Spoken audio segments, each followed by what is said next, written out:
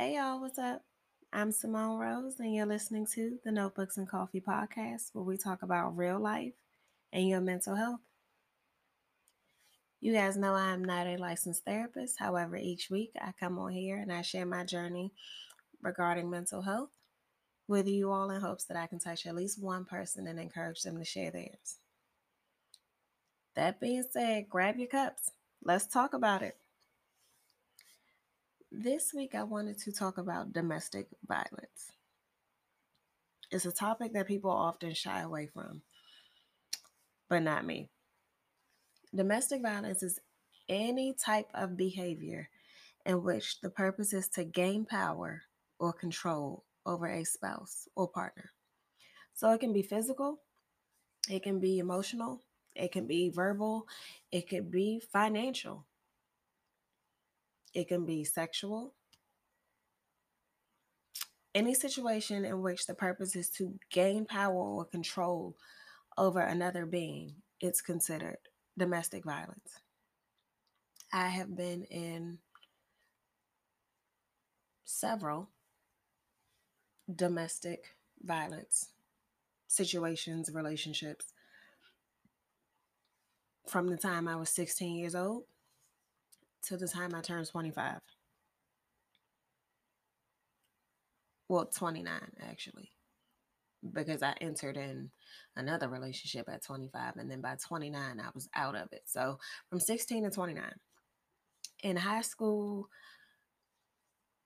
I didn't I didn't know anything about domestic violence. I just knew, you know, we go together, we fight, we argue, we kiss, we make up. That's what it is. We were physically fighting then, but I didn't look at it as domestic violence because I didn't really know much about it. I just kept it moving. At 21, I was engaged and I was in a relationship where he wasn't physically abusive, he was more so controlling. Like I couldn't move without him, and he wouldn't move without me. It was like I had to be glued to his hip in order for anything to be done, any type of move to be made. Um, And the one time that he did put his hands on me, we were in Atlantic City at the casino. And I just stopped my best friend from like trying to kill him in the casino because I had walked off. And I think I walked off to get a drink or either to go to another slot machine. But either way, I wasn't like wandering. I had a mission. I was going somewhere.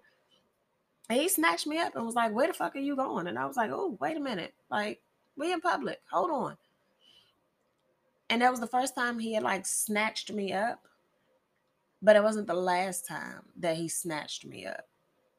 It was only, I think, one or two other times after that. And it was just like him literally like yoking me up by my arms or by my clothes, like to keep me from moving. But most of his abuse came from like just him trying to control me, him screaming, yelling, cussing, fussing, whatever. And my last abusive relationship, I would honestly say that was the worst of them all because he was not physical. He would make threats, but it wasn't physical. It was more so demeaning and pretty much telling me that nobody else would want me. Um, I needed to look like a Spanish woman with a fat ass in order for a man to want me, or, you know, anything degrading to me, he would say, but then turn around and be like, "But I love you," or "I'm in love with you." And we were in a relationship for 5 years. And it took a year to leave. But everything leading up to that year, like, it took a minute. I'm not even gonna hold y'all and be like, "Nah, it happened." And I was like, "I'm out." Because literally everything he was saying, it stuck in my head like, "Oh, is this true? Like, do I have to be this way in order to be attractive? Like, is nobody really gonna want me because of XYZ? So all of that played in my head throughout our entire relationship. And it was like, I'm being abused. Now what? Now what? What do you tell somebody that's in a situation where they are being abused in some way, shape, or form? And everybody's answer is to leave. If it was that easy to leave, do you really think that there will be so many victims of domestic violence? Do you really think we would have got a whole movie about Tina and Ike and Tina Turner? And the movie, it was about her singing, no doubt. But it also gave us an inside view of the shit she was going through and how long it took her to leave. Leaving is the ideal thing to do. You getting your ass beat, leave. He or she is talking down to you, leave. It ain't that easy. If it was that easy to do, nobody would stay in a situation for as long as they do. And most people don't leave out of fear. I didn't leave out of fear. I was so worried about what would happen if I did leave. So I stayed. I remember trying to leave him, and I kid you not, I was sitting on my couch one Saturday afternoon. And this was when I had made up in my mind. I was out, like I was ready to go. Because, women leave you mentally before they leave you physically. But by then, it was so much that had happened between the cheating and being degraded on a constant. I no longer was going back and forth about wanting to leave. I had made up in my mind,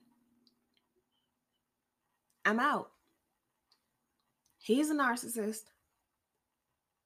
I may be starting to pick up on his narcissistic traits inadvertently because I'm just sitting here taking it. Like, I gotta go. Now, I was sitting on my couch on a Saturday afternoon.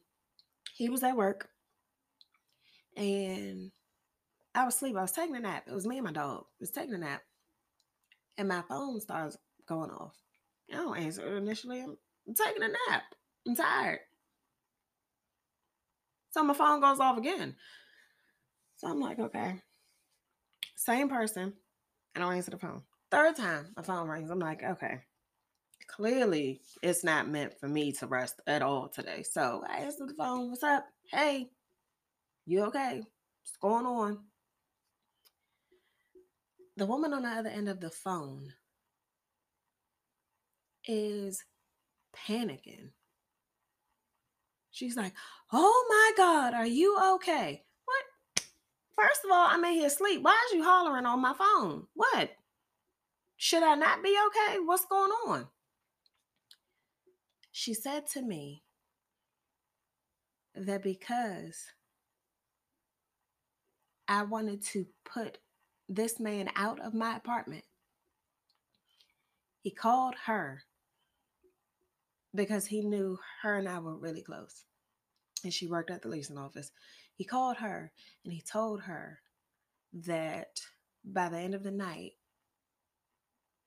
he was going to put a bullet in my head. When I tell you I got stuck, I didn't know what to do. Like I had been choked out and hit in previous relationships. I had been verbally abused in previous relationships and including this relationship.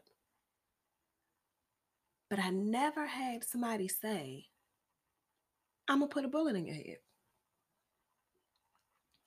So I call my best friend. My best friend comes over. She, she brings her two kids because, like, she's panicking. I think I'm the only one in the moment that hasn't started panicking yet. So she comes over. She walks in the door. I'm still sitting on the couch, hug and kiss my nieces, playing with my dog. Because by then, like, I'm so used to being abused, it didn't affect me. Like, I heard it mentally, I'm used to it. So I'm not reacting anymore. It's just like, well, shit, it's Saturday. So, and as a victim of domestic abuse, we tend to get so used to it. And moments like that, some of us don't even run. So he comes in, he's on his lunch break. He says hi. Don't say nothing to my nieces or my best friend. He just came in, said hi to me, walked in the back room, walked back out. He went to my neighbor's house at the time and went back to work. He came back home. By then, my nieces and my best friend had left. Because this was like 4 hours later. He came back and my neighbors were sitting on the couch. And we were just talking, and I was telling her, one of y'all, and they were a married couple, one of y'all got to be here, like, just in case this nigga really comes in and he tries to shoot me. Like, somebody got to take care of the dog. Legit, that is all I was worried about. Um, I had packed a bag just in case because I was going to my sister's house that night. But I remember sitting on the bed. He walked in the room and he stood in front of me, and I just laid back on the bed and said to him, I just want to be comfortable when you do it. That's it. If you're going to put a bullet in my head, do it now, make it quick, let me be comfortable. And in that moment, he looked at me like I had lost my damn mind.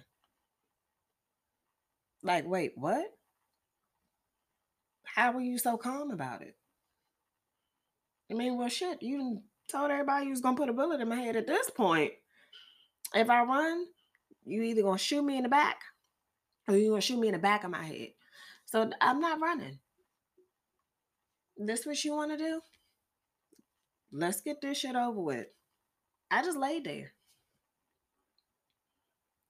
Laid there for a good 2 or 3 minutes. And do you know he had the nerve to start crying? The fuck are you crying for? You done told me you wanted to put a bullet in my head. I'm confused at this point. What you crying for?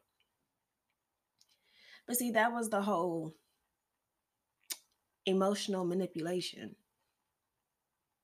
Now you feel sorry. Or you're playing like you feel sorry. Because that's what they do. They abuse you. And when it no longer affects you, they cry. Or they want sympathy or want you to be empathetic to how they're feeling in the moment. It never fails. Never fails. As a woman who has gone through several relationships. I can honestly say that that last one woke me up. And it's not that I intended to go from abusive relationship to abusive relationship. It happened because I didn't know any better. I didn't know what I know now. And a lot of women are in the same situation today. A lot of women have gone through similar situations and they don't speak about it, but they take what they've gone through in those relationships and they project those emotions onto good men. I know this because I've done it. That mental turmoil from being in an abusive relationship, baby, that takes time to get over. You need friends that really support you. Like you need a real support system. Friends, family, if you in the church, your church family. But you need a real support system. When I say real support system, I'm not talking about one of those. I'm here for you if you ever need me. But then when I need you, you got shit to do or you too busy. Granted, everybody has stuff going on in their life. I get that. But when you're dealing with this type of situation, you need someone that is going to be there. I shut out my friends and family because I won't say he made me do it, but he had a way with words that whenever I talked about going out with my friends, the way he talked shut all that shit down. I wasn't going nowhere.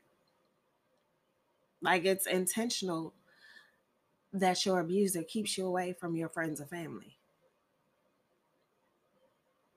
And you got to have real support that understands or knows what it is that you're going through and not that you're pushing them away on purpose. And you need people that are going to be there after shit hits the fan for real. And I've been talking about me like this entire podcast. But men are also victims of domestic violence. And that's something that we don't often talk about. I don't know why we don't talk about it. I don't know if it's because people think that it can't happen to a man or it's unrealistic for it to happen to a man. But men are verbally abused as well. Men are physically abused as well. And I know a lot of people think, how can you physically abuse a man? It ain't nothing for a woman to pick up a one of them heavy ass frying pans or a bat or book, whatever, and beat the shit out of a man. And then when that man try to leave, be like, if you leave me, I'm gonna kill myself. What? So you just beat this man's ass completely. But now if he wanna leave you, you gonna kill yourself. It happens all the time. All the time. And we don't talk about it enough with women. We damn sure don't bring it up when it comes to men. It's an uncomfortable conversation that we got to start getting comfortable having. There are so many people who lose their lives to domestic violence every day. And nobody's talking about it. It's probably worse now, in all honesty, with this COVID foolishness. Imagine being stuck in the house not being able to go nowhere. Well, what is this?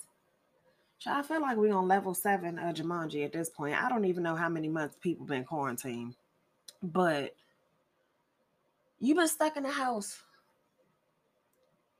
for so many days straight with your abuser. And the people that know you're being abused, the first thing they say is, well, just leave. It ain't that easy. It's really not that easy.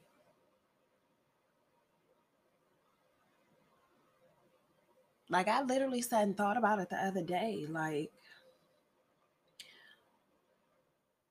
what if somebody I know is going through that? Whether it's physical, emotional, verbal, financial, and they haven't told me about it. But they stuck in the house with somebody, literally afraid of themselves, afraid of that person. That's mainly the reason why I wanted to do this specific episode, because I was just sitting there thinking about it the other day. Like, this COVID mess ain't going nowhere no time soon. Like, what happens to people who are stuck for real and want to get out, but they can't get out? And that's the worst part of it all. You wanting to get out, but you can't. Or you wanting to get out and you don't know how to, so you stay. Or wanting to get out and not knowing what's next. Like, my mine told me, ain't nobody gonna want you. You ain't gonna be shit. Told me, I hope your next man fucks you over for you trying to leave me. Okay. We were together for 5 years. And it took me 4 for me to be like, it gotta be something else out there. I'm gonna get out by walking out, or I'm going out by him putting this bullet in my head. One or the two. Either way, I'm out.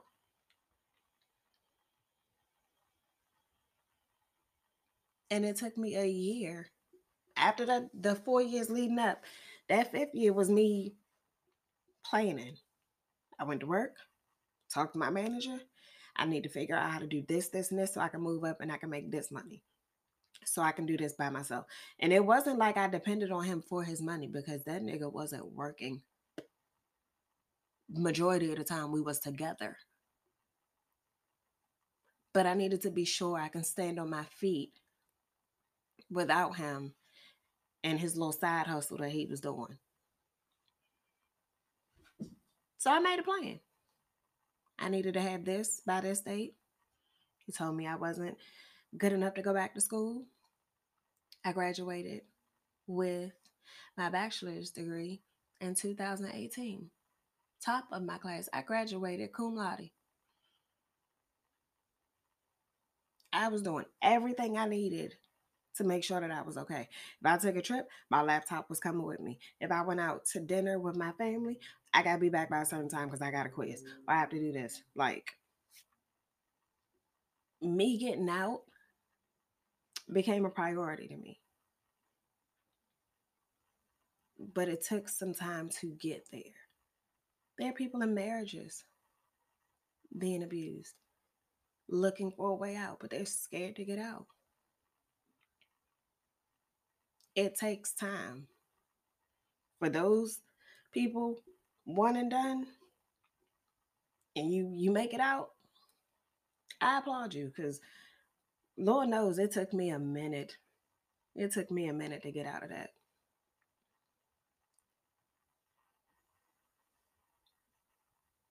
But I'm thankful for the journey that I went through. I'm not thankful for being demeaned and, getting threatened and all of that. But had I not gone through what I did go through, I wouldn't be as strong as I am today.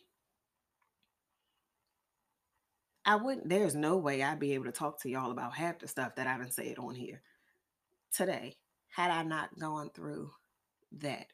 Because by him telling me, you can't do this, or nobody's ever going to want you, or people won't listen to you, like you just don't have it.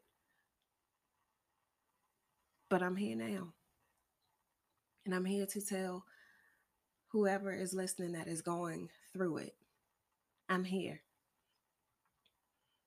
You can DM me on at Notebooks and Coffee on Instagram. You can send me an email at, what is my email address? Simone Rose at notebooksandcoffee.com. Go on my website, notebooksandcoffee.com. There's a contact page. Send me a message on there.